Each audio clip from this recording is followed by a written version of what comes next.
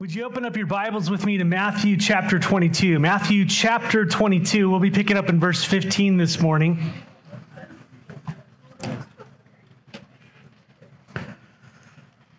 Matthew 22, verse 15. It says, "Then the Pharisees went and plotted how to entangle him in his words.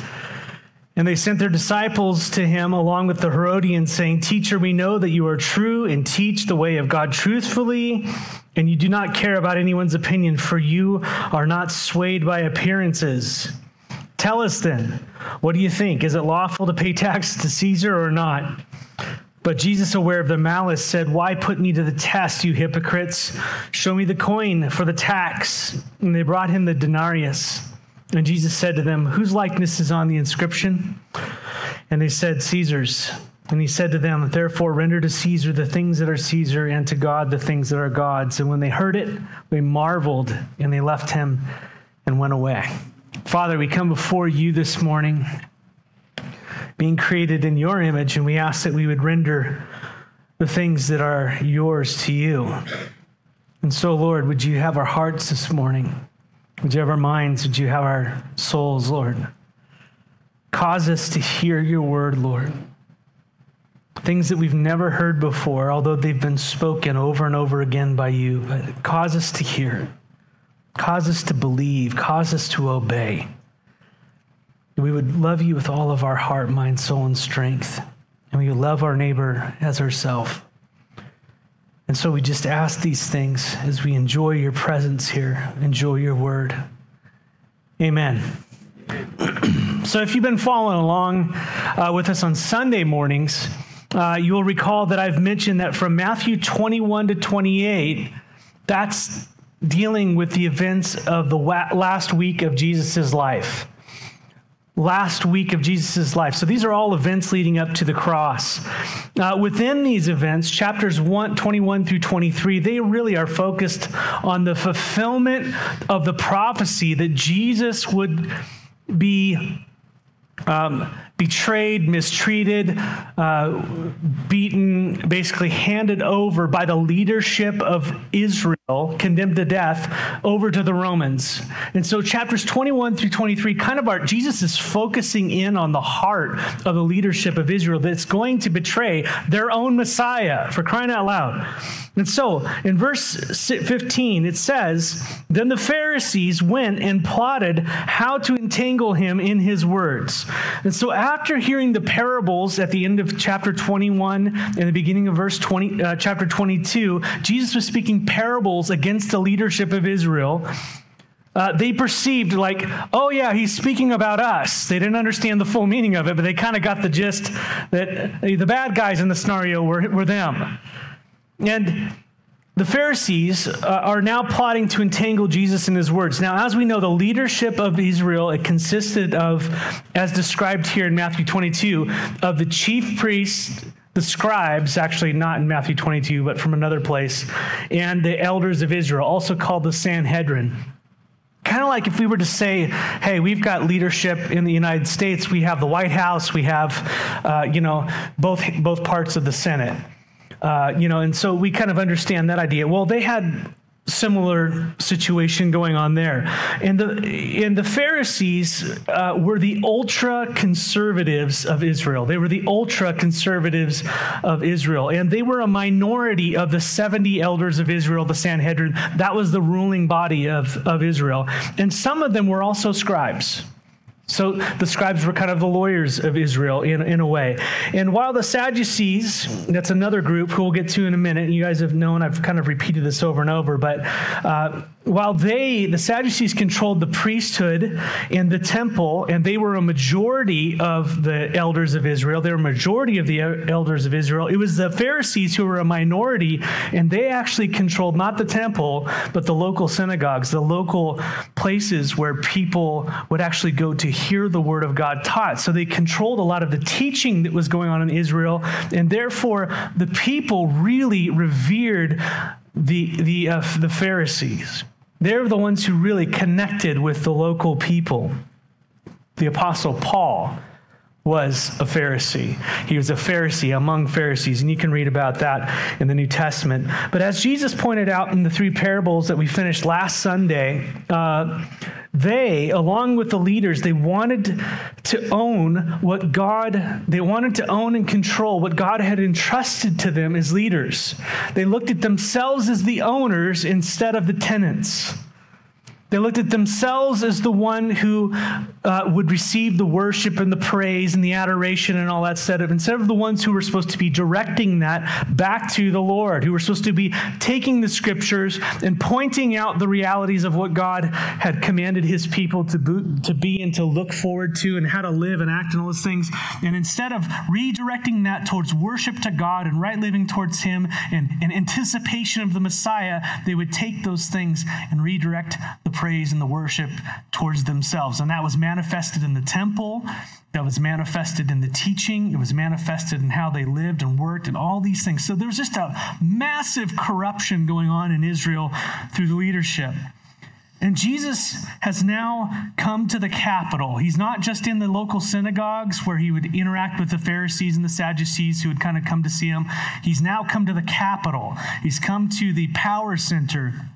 And the people are crying out to him, Hosanna, Hosanna in the highest. Lord, save us. They're looking to him. Many of the people are looking to him as the Messiah, the one who would come and save them from their captives, the Romans. That was their view at that time. They're crying out that Jesus walks in. He starts turning over the tables of the money changers. He then starts teaching in ways, in confronting the leadership within Israel in a very direct way, speaking to them about in parables, and the people are starting to get it. And so these leaders are confronting Jesus publicly now, and they are at their wits' end with him. And Matthew is just taking a snippet of all these things to point out for us what is leading these people to put Jesus on the cross this week. That's what's going on.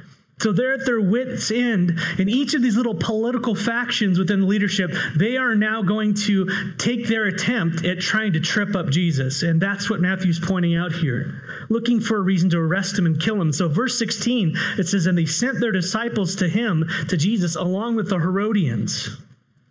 Now, just as today, there are different factions within our major political parties, so there was too in their time. The Herodians were not a religious party. They were not a religious sect. They were a political party. They were a political in nature who supported the Romans and who also were supporters of the Herod dynasty, the Herodian dynasty. Yeah, if you remember, who it began with Herod the Great, because he was great in making things, but he was a pretty bad dude. Herod the Great was the king who tried to kill baby Jesus. Remember that? Not so great. But he, along with the other Herods, Herod is a title, even though that was kind of their name, but he, along with the other Herods, were descendants of a guy named Esau. Remember in the Bible, Esau? Jacob and Esau. Jacob had a brother named Esau. Well, Esau was after the flesh and all that stuff. Well, those people eventually became the Edomites. Although their father was Abraham, they would become an Arab nation, along with the Ishmaelites and others. And so they were cousins, so to speak, of Jews.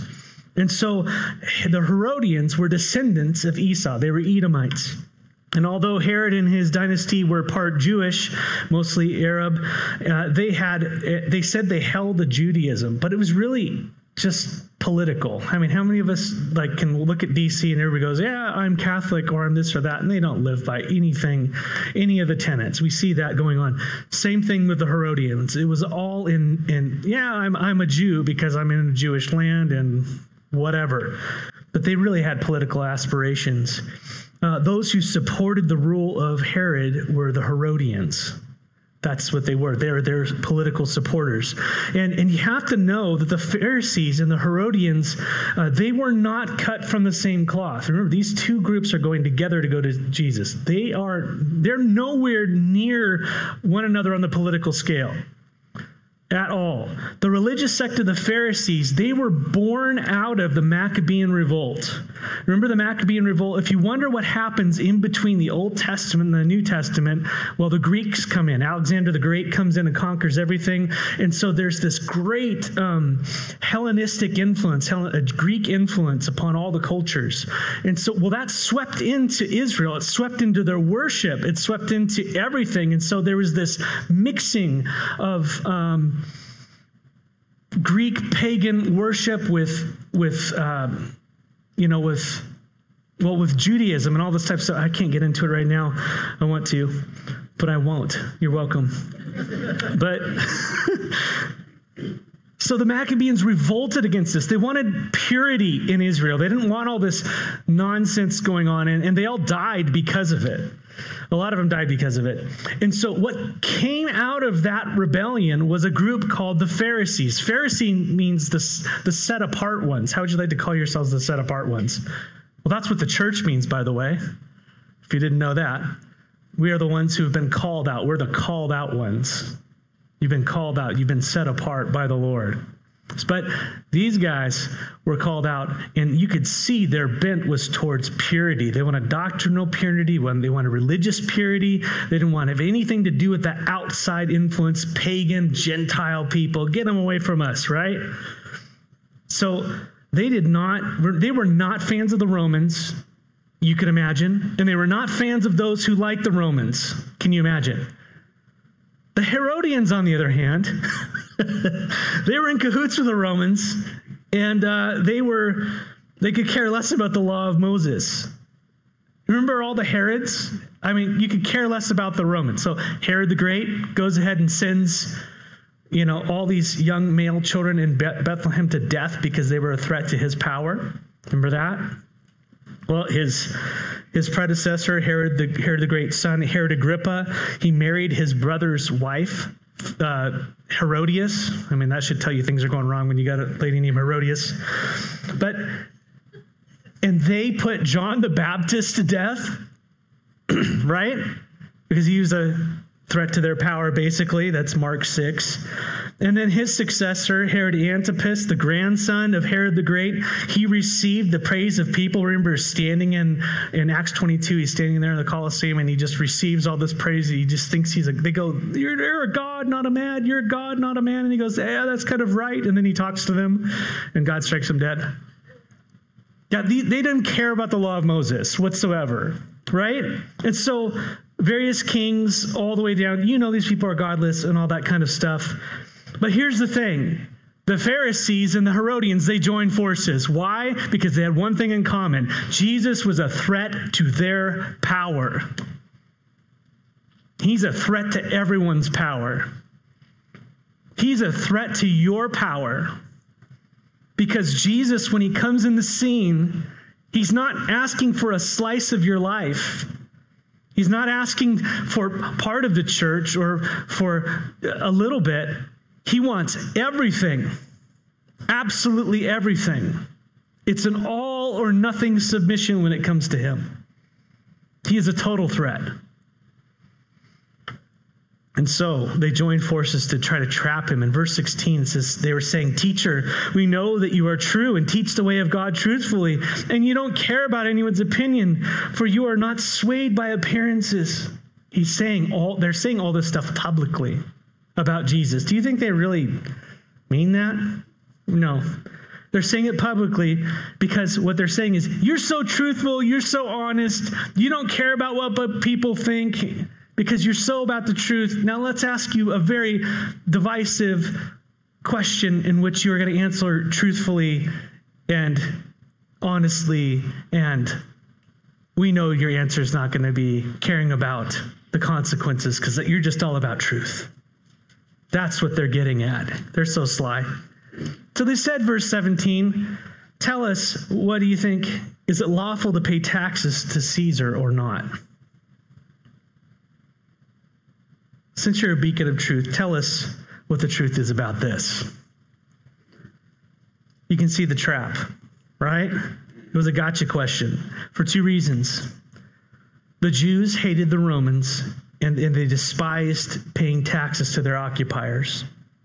And on the other hand, Romans hated rebels.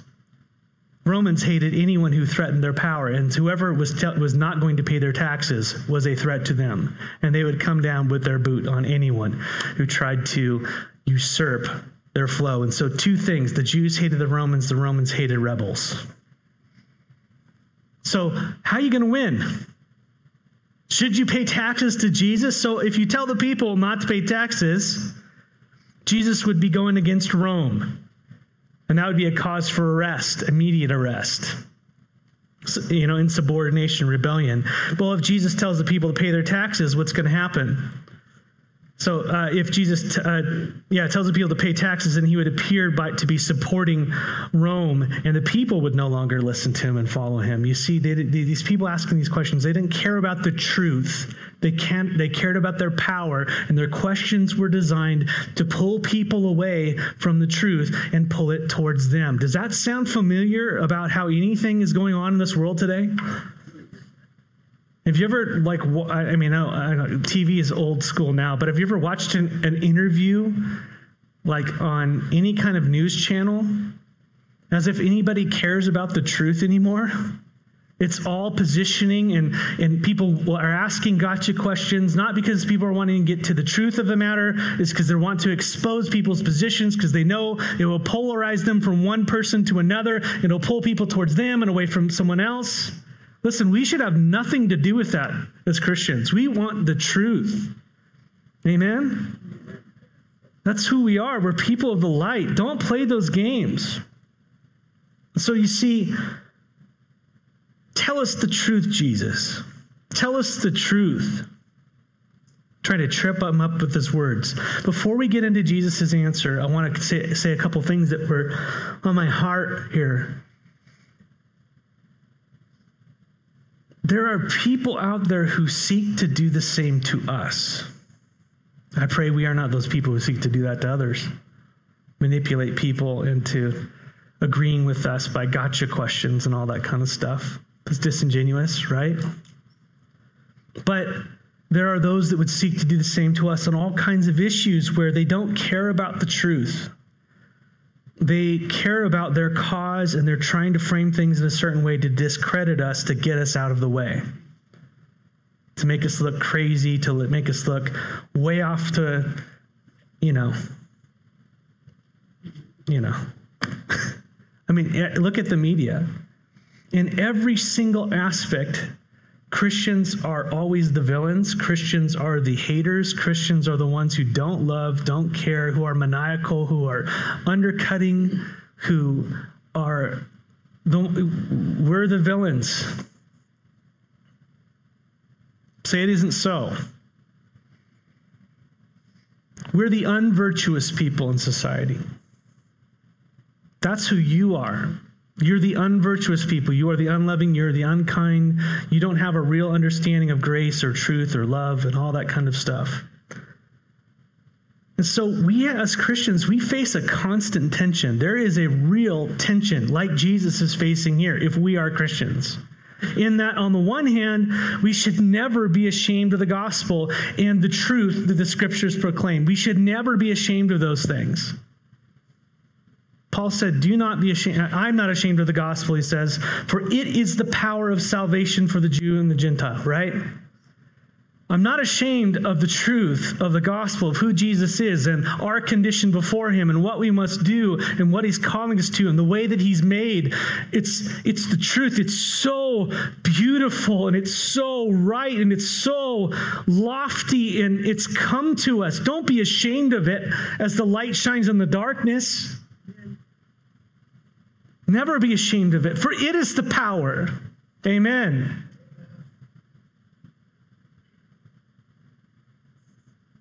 Nor should we be ashamed of the truth that God says about things, the way we're made, male and female in his image, what marriage is, what family is, all these things.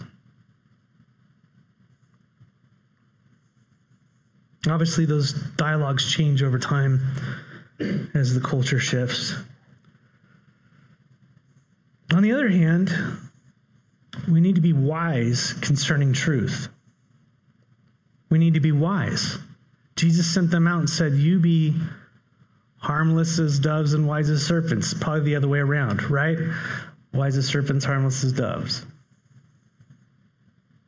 And we'll see the wisdom of Jesus in his response. But one of the most unwise things that I can do or we can do is open our mouths when we're not in the Spirit. When we're reacting to something because we're so frustrated with it or whatever it might be, and our answers come out kind of attacking and unloving and defensive. I've never had this issue, but I know that you all experience it. I've seen it in you, but not me. So when we're not ready to give a reasonable response to the things that we believe, the defense of our faith, and I think we need to know the Word of God and to know how to use the Word of God, how to use the sword, not just to cut off people's ears, right? Hopefully not to cut off people's ears, but to insert truth into darkness, truth into the lie at the appropriate time and appropriate way. We need to become skilled in that. And by the way, this doesn't mean we're going to be perfect. That's another lie we need to be careful of, is that we're going to be perfect in our conversations with everybody, that we're going to perfectly explain things, that have perfect knowledge and all of that. How many of you struggle with that? I feel like I don't know what I don't know, and therefore I'm not even going to try. You never get on the bike, and you never fall off, and you never learn to ride. The enemy just wants to keep you, I don't know, immobile. But we do need to be bold in our communication. We need to pray for boldness. Paul, at the end of his epistles, asked to be bold while he's a prisoner in chains. He says, pray for me. I need boldness. One of his epistles, he says that.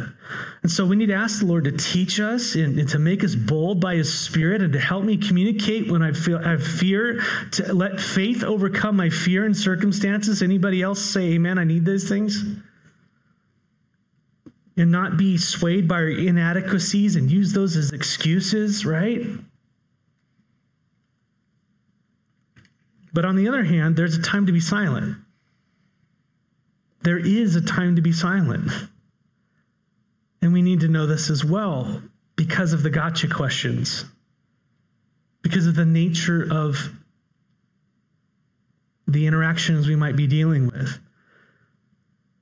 There is a time to be silent, a time not to give an answer that they're looking for, because they're not concerned with the truth.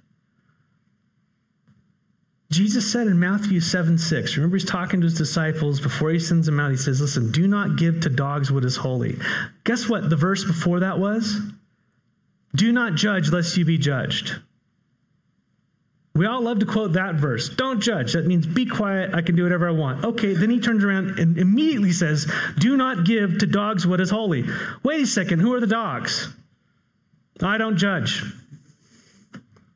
We know that he's saying, be discerning with your judgment.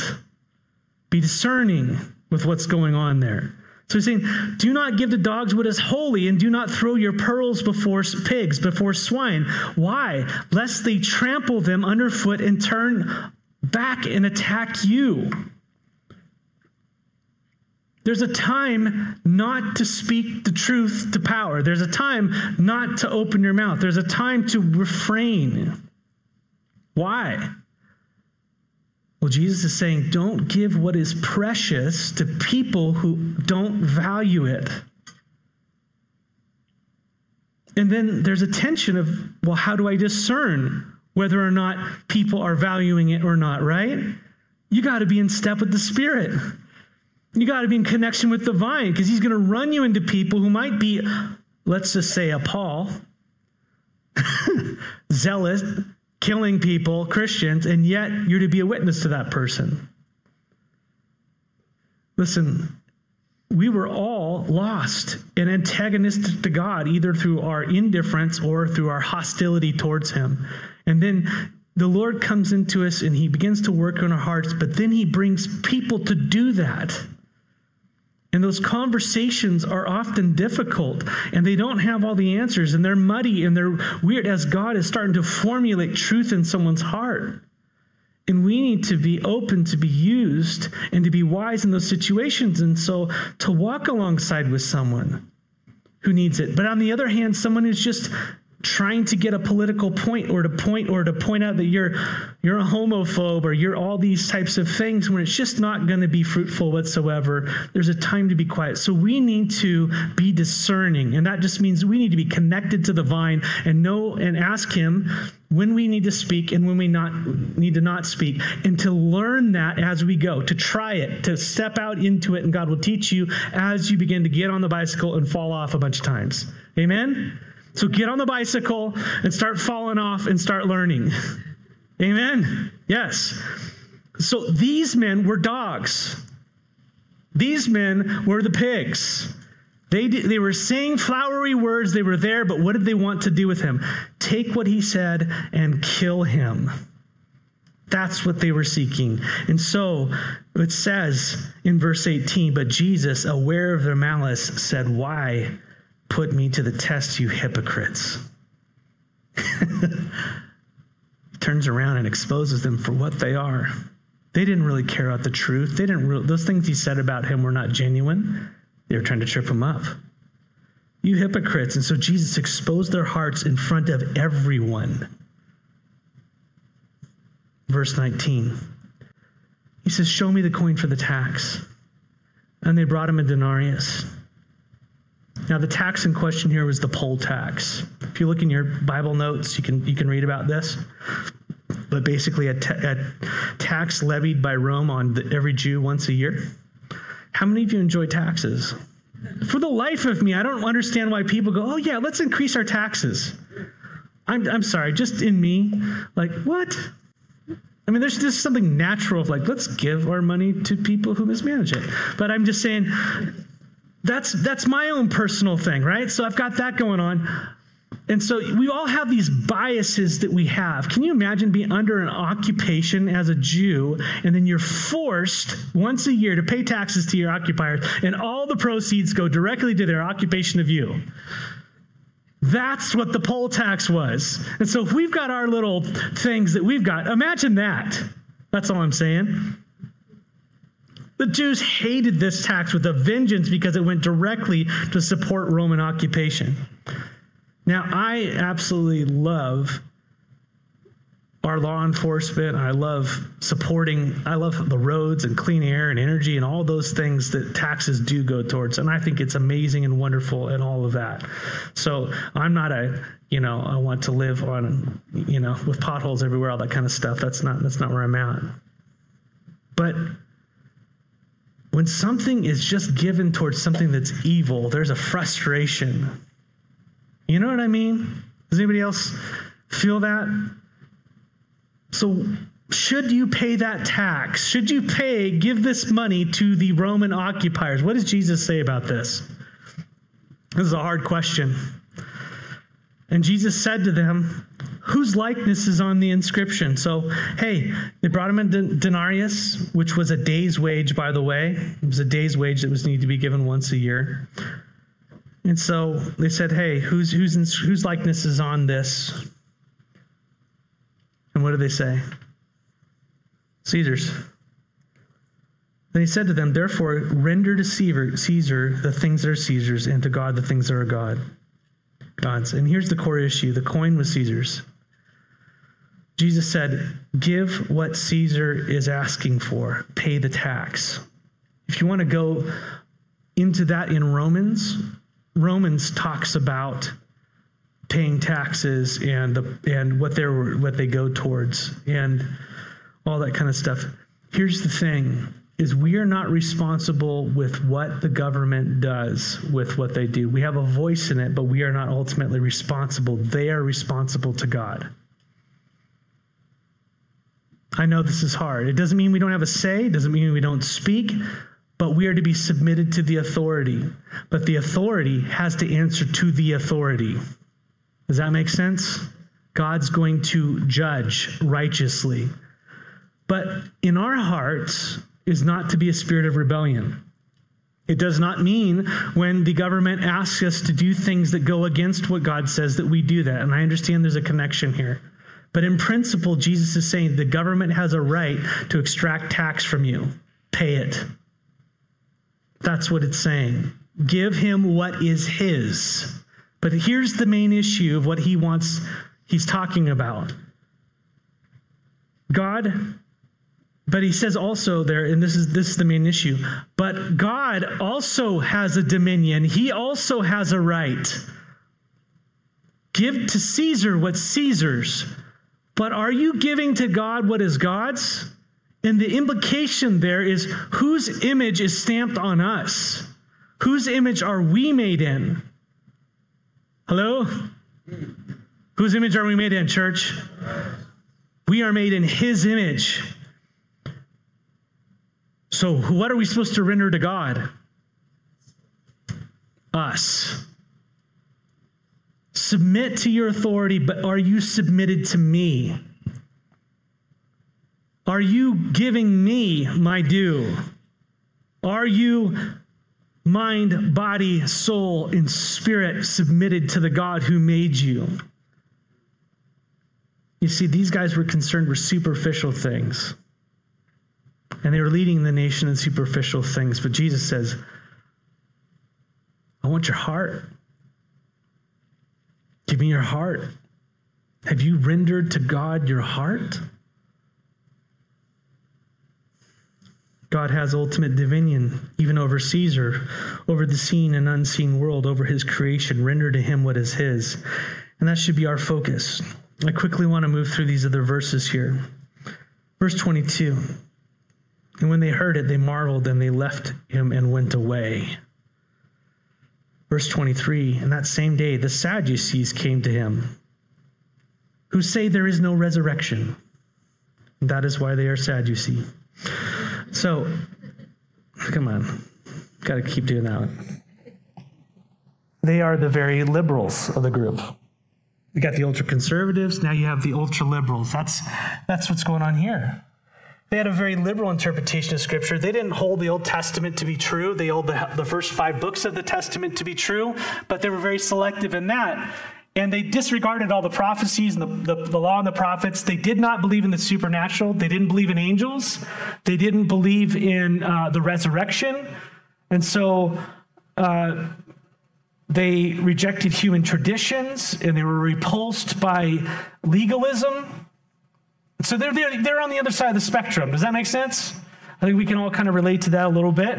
Again, they were the aristocrats of the day, and they held political aspirations. They were the ones who were in charge of the priesthood and the temple and the money changing. These were those guys. They were a majority of the elders.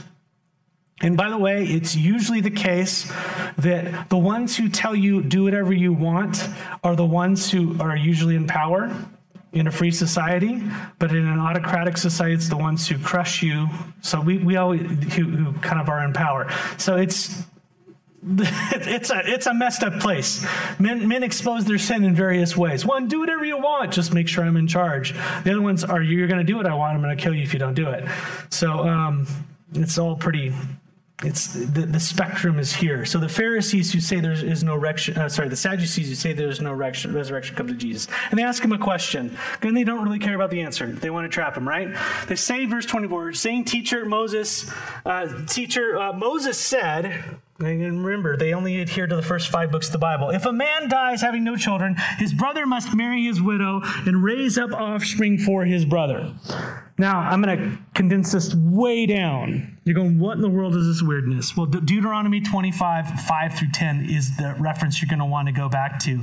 And it's basically the meaning, it comes from a meaning called the husband's brother. It's literate marriage. Basically, the law says that if you had brothers, 2 brothers, 3 brothers, 4 brothers, whatever, they're all living together as they often did in those times. Families lived together, and they shared property and all that kind of stuff. And one of them died, who was married, and he didn't have kids. It was up to his brother who was not married, whatever brother was not married, I think from the oldest to the youngest, it was their responsibility to marry this woman and to give her kids an heir, and that heir's name would be of their dad's name who died, and they would be responsible. They would now take over their property, so their name wouldn't be stricken from Israel. So that was in the law of Moses. It wasn't a command that they had to do it, but it came with a strong, really, really strong, like, if you decide not to do this, older brother, your house is gonna be shamed kind of thing. And shame was a very important, powerful tool back then. So what would happen is if a brother said, no, I'm not gonna do that. I'm not gonna marry my brother's, wife. Don't wanna do that. Well, she could take him to the elders at the city gate, and they would try to persuade him. And if he didn't want to do that, what would happen is she would take off his sandal and I think slap him with him or give it to him and spit in his face. And his house would be called something like "He Who Holds the Sandal" or something like that. Many of you don't remember, some of you do, but remember when the statue of Saddam Hussein fell in Baghdad? They were all taking off their sandals and smacking Saddam Hussein in the face. Everybody, like in America, was going, what is going on there? Same thing going on. A sign of the bottom of the foot, the dirtiest part, a sign of great shame. And so that's the idea there. By the way, this is what happened in the story of Boaz and Ruth. Boaz was one of the closest relatives, and he says they want to get married, and he goes, wait a second, I'm not the closest relative. And the guy didn't want to do it, and they did the whole shoe thing. She didn't spit at him, I guess, but you got the idea. So the idea, every Jew would understand, oh, this brother marries, and then it's their responsibility. That's what's going on here, right? So the teacher, Moses said, verse 24, if a man dies having no children, his brother must marry the widow and raise up offspring for his brother. Verse 25, now there were 7 brothers among us. It brings up this crazy scenario. The first married and died, and having no offspring, left his wife to his brother, and so too the second and third down to the 7th. The moral of the story is this woman, you probably better to take the sandal. You're going to die, right? No, I'm just kidding. Yeah, okay. But that's the hypothetical they gave, right? Couldn't help it. It was low-hanging fruit. But verse 27, so after them, then the woman dies, right? The woman dies. And so she dies, and here's their gotcha question. Verse 20, in the resurrection, which they don't even believe in, therefore, of the 7, whose wife will she be? For they all had her. In other words, they were all married to her. Whose wife are they going to be?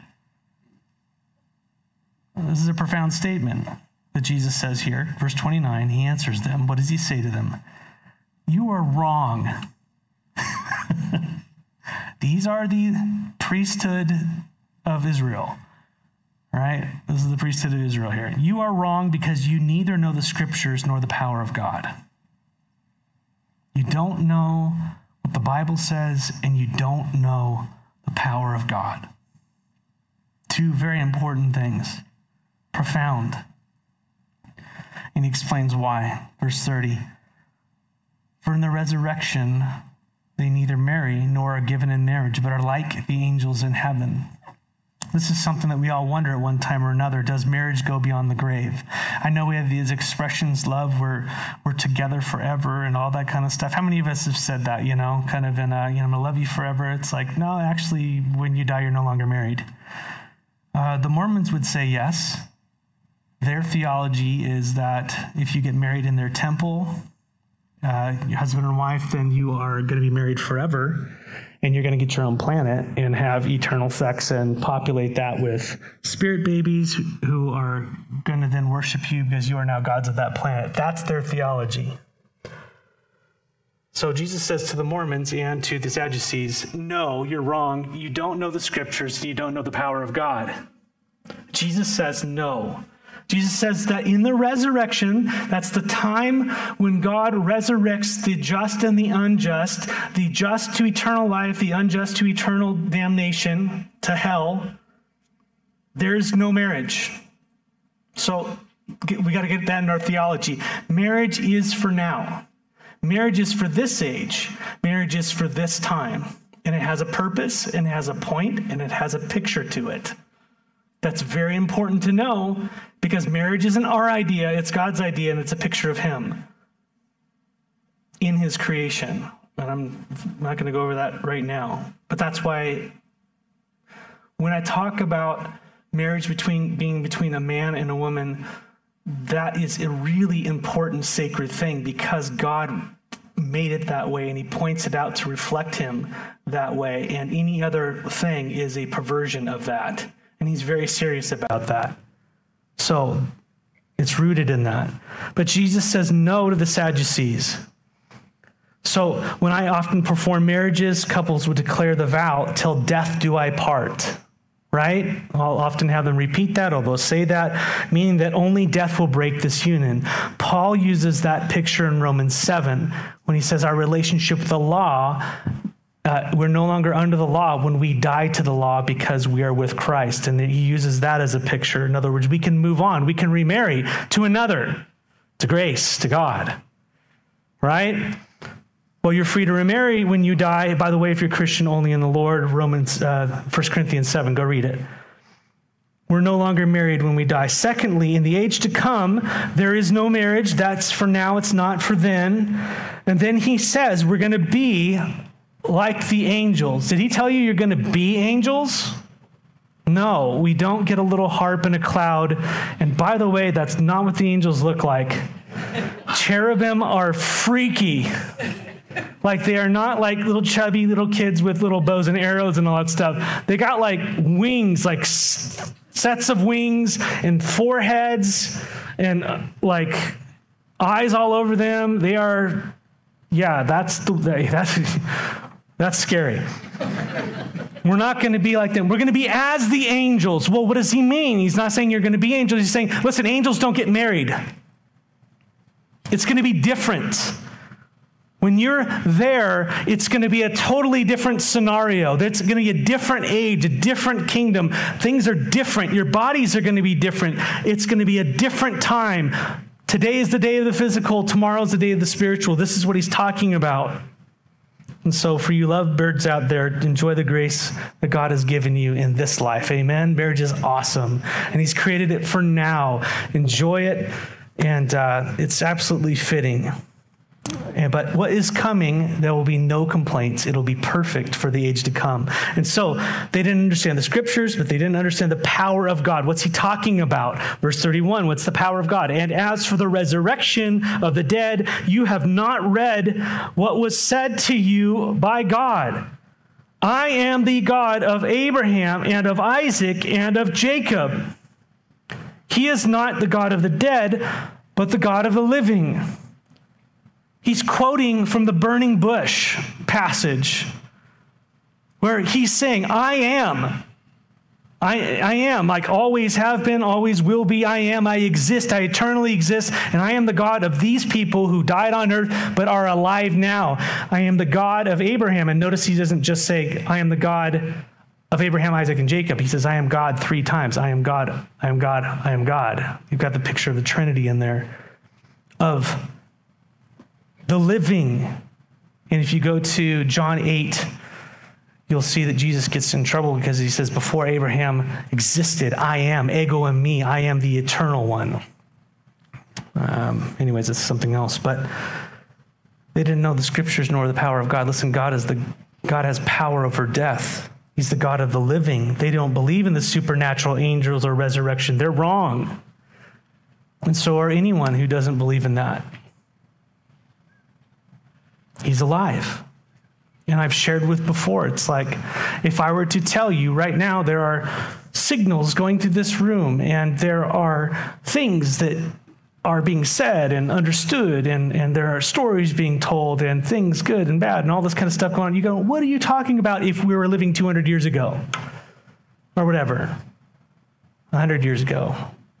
But all of a sudden, I understand the analogy is not perfect. I pull out one of these, and I can connect to what is unseen and make it seen.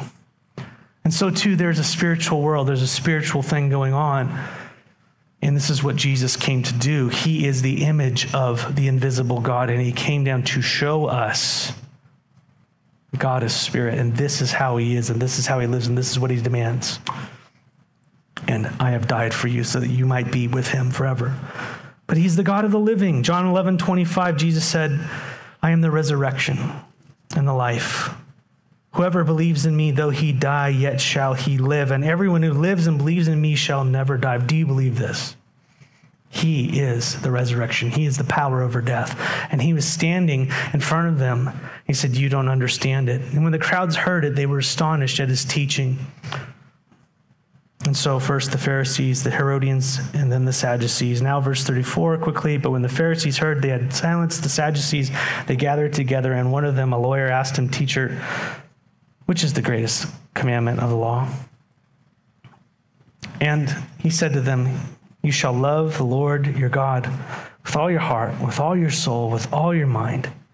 This is the greatest and the great and first commandment. And the second is like it. You shall love your neighbor as yourself. And on these two, the commandments on these two commandments depend all the law and the prophets. Listen, the rabbis had totally complicated everything. They'd taken the whole Old Testament, all the laws, they put them into 613 laws.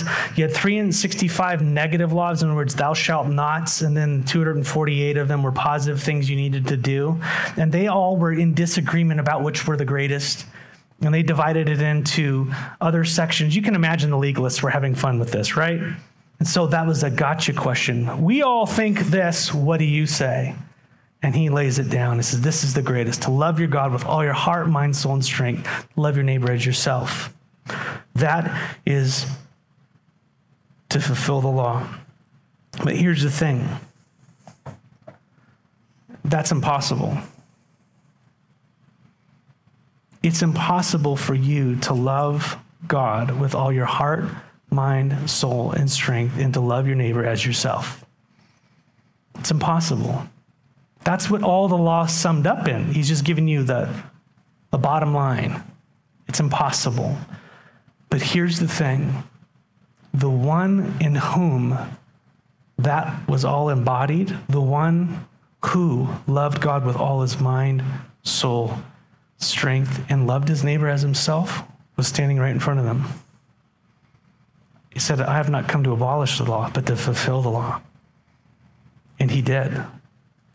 Now, while the Pharisees were gathered together, Jesus asked them a question. Verse 42. What do you think about the Christ? Whose son is he? Whose son is he? Great question. Whose son is the Christ to be? And so he said to them, he starts to quote Psalm 110. Well, they said, the son of David, King David. Jesus gives a follow-up question, verse 43, and he said to them, how is it then that David in the Spirit calls him Lord, saying, the Lord said to my Lord, sit at my right hand until I put your enemies under my feet? Psalm 110, David is prophesying about the Messiah, and he calls his descendant Lord. How many of you call your kids Lord? No, you don't. So how can David's descendant be his son if he's Lord over him? That's a great question. Pretty confusing. And the point being that Jesus was making, verse 45, if David calls him Lord, how is he his son? The point being that the Messiah is actually a physical descendant of David. Therefore, he is a son of David. But in that sense, he's a son of David, but David himself declared him to be Lord, letting us know that the Messiah is also the Son of God. He is the son of David, but he's also the Son of God. Son of God, Son of man. So you see, they were just looking at the Messiah to be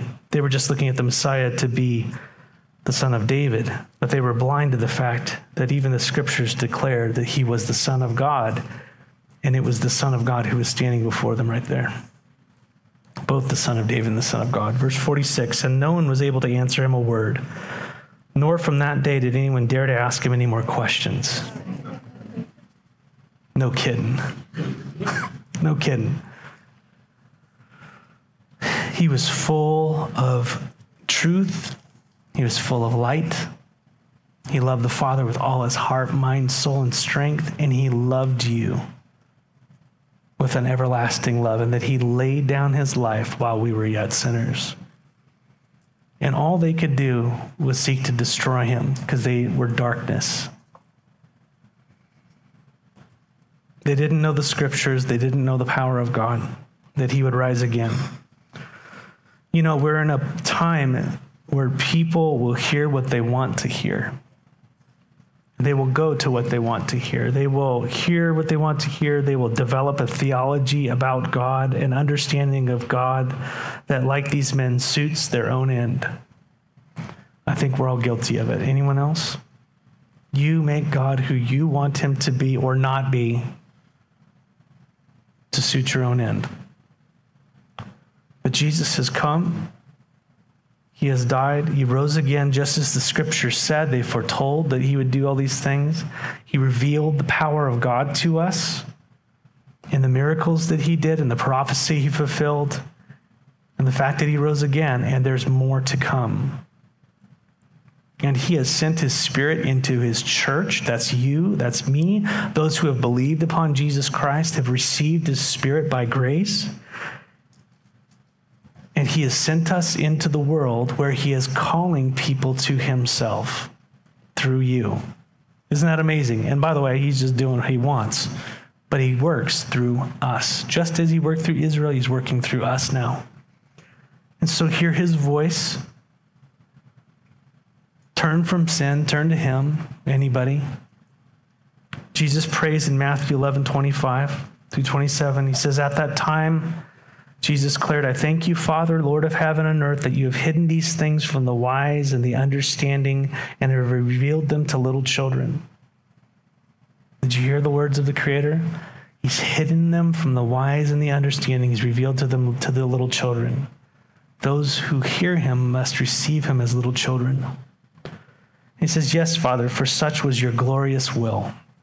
And all things have been handed over to me by my Father, and no one knows the Son except for the Father, and no one knows the Father except for the Son, and anyone whom the Son chooses to reveal him. No one knows God unless God reveals himself to them. And he proclaimed, then Jesus, in that prayer, read verse 28, and what does he do? He cries out in a loud voice, come to me, all who labor and are heavy laden, and I will give you rest.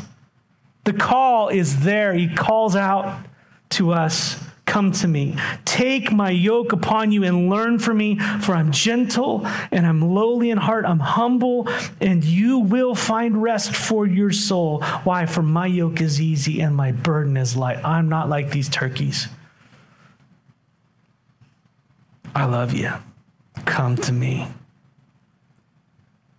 So come to Jesus, little one.